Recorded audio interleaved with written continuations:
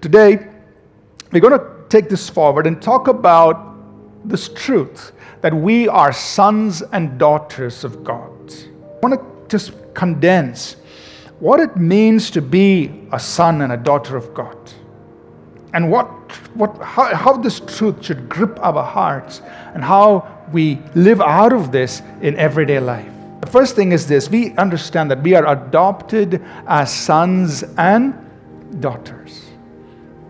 This gives us a sense of belonging. God has adopted you. We didn't deserve this, but He said, I'm bringing you into my family. So you are not a prodigal. You're not a slave. You're not an orphan. Don't behave like one.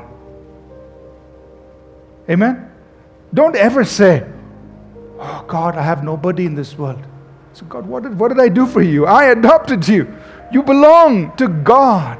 You are not an orphan in this world. You are not a slave.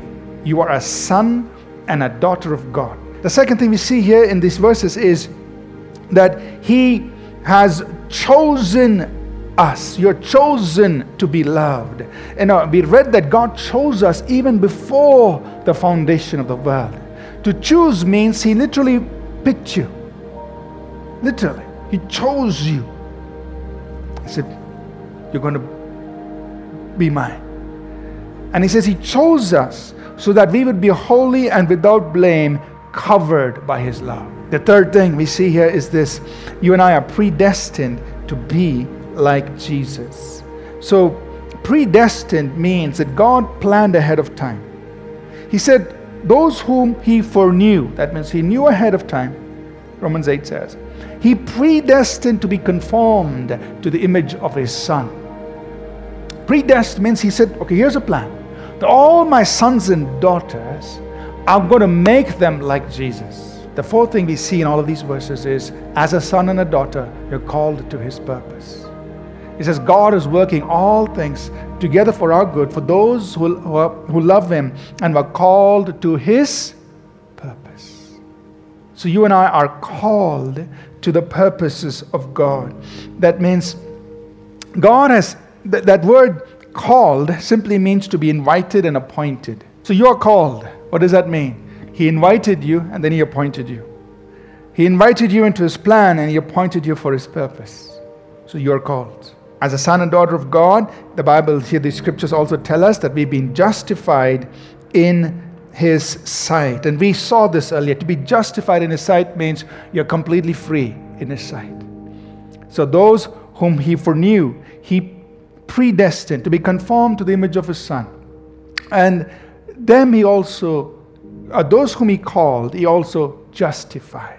He also justified. That means He says, I want you to be free, completely free in my sight.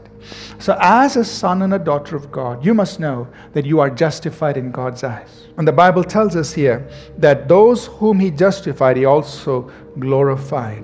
That means you and I, as sons and daughters, we are glorified together with Jesus. That means He has brought us into a place, a glorified place, and we'll talk about that. What does it mean to be glorified? As a son and a daughter, He's put you in a place, an exalted place, so to speak, a place of glory, a place of honor together with Christ. And so how do we live as sons and daughters? Firstly, we must understand we are beloved of the Father. We are deeply loved by the Father. As a son and a daughter, understand you are beloved of the Father. You're deeply loved by God. Secondly, how do we live as sons and daughters of God? We are brethren. It means we are family. And the scriptures teach us, and then especially in Hebrews chapter 2, and I've not read that scripture, but the scripture teaches us that, we are brethren. We are part of the family of God. And as brethren, we live as family. As sons and daughters, just a few more points here. We are heirs. We have an inheritance. The Bible says, and if we are children, and we read this in many places, if we are children, then we are heirs of God.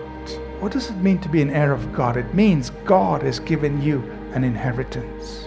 Then the Bible also says, if we are children, then we are heirs of God, and we are joint heirs with Christ. What does it mean to be a joint heir?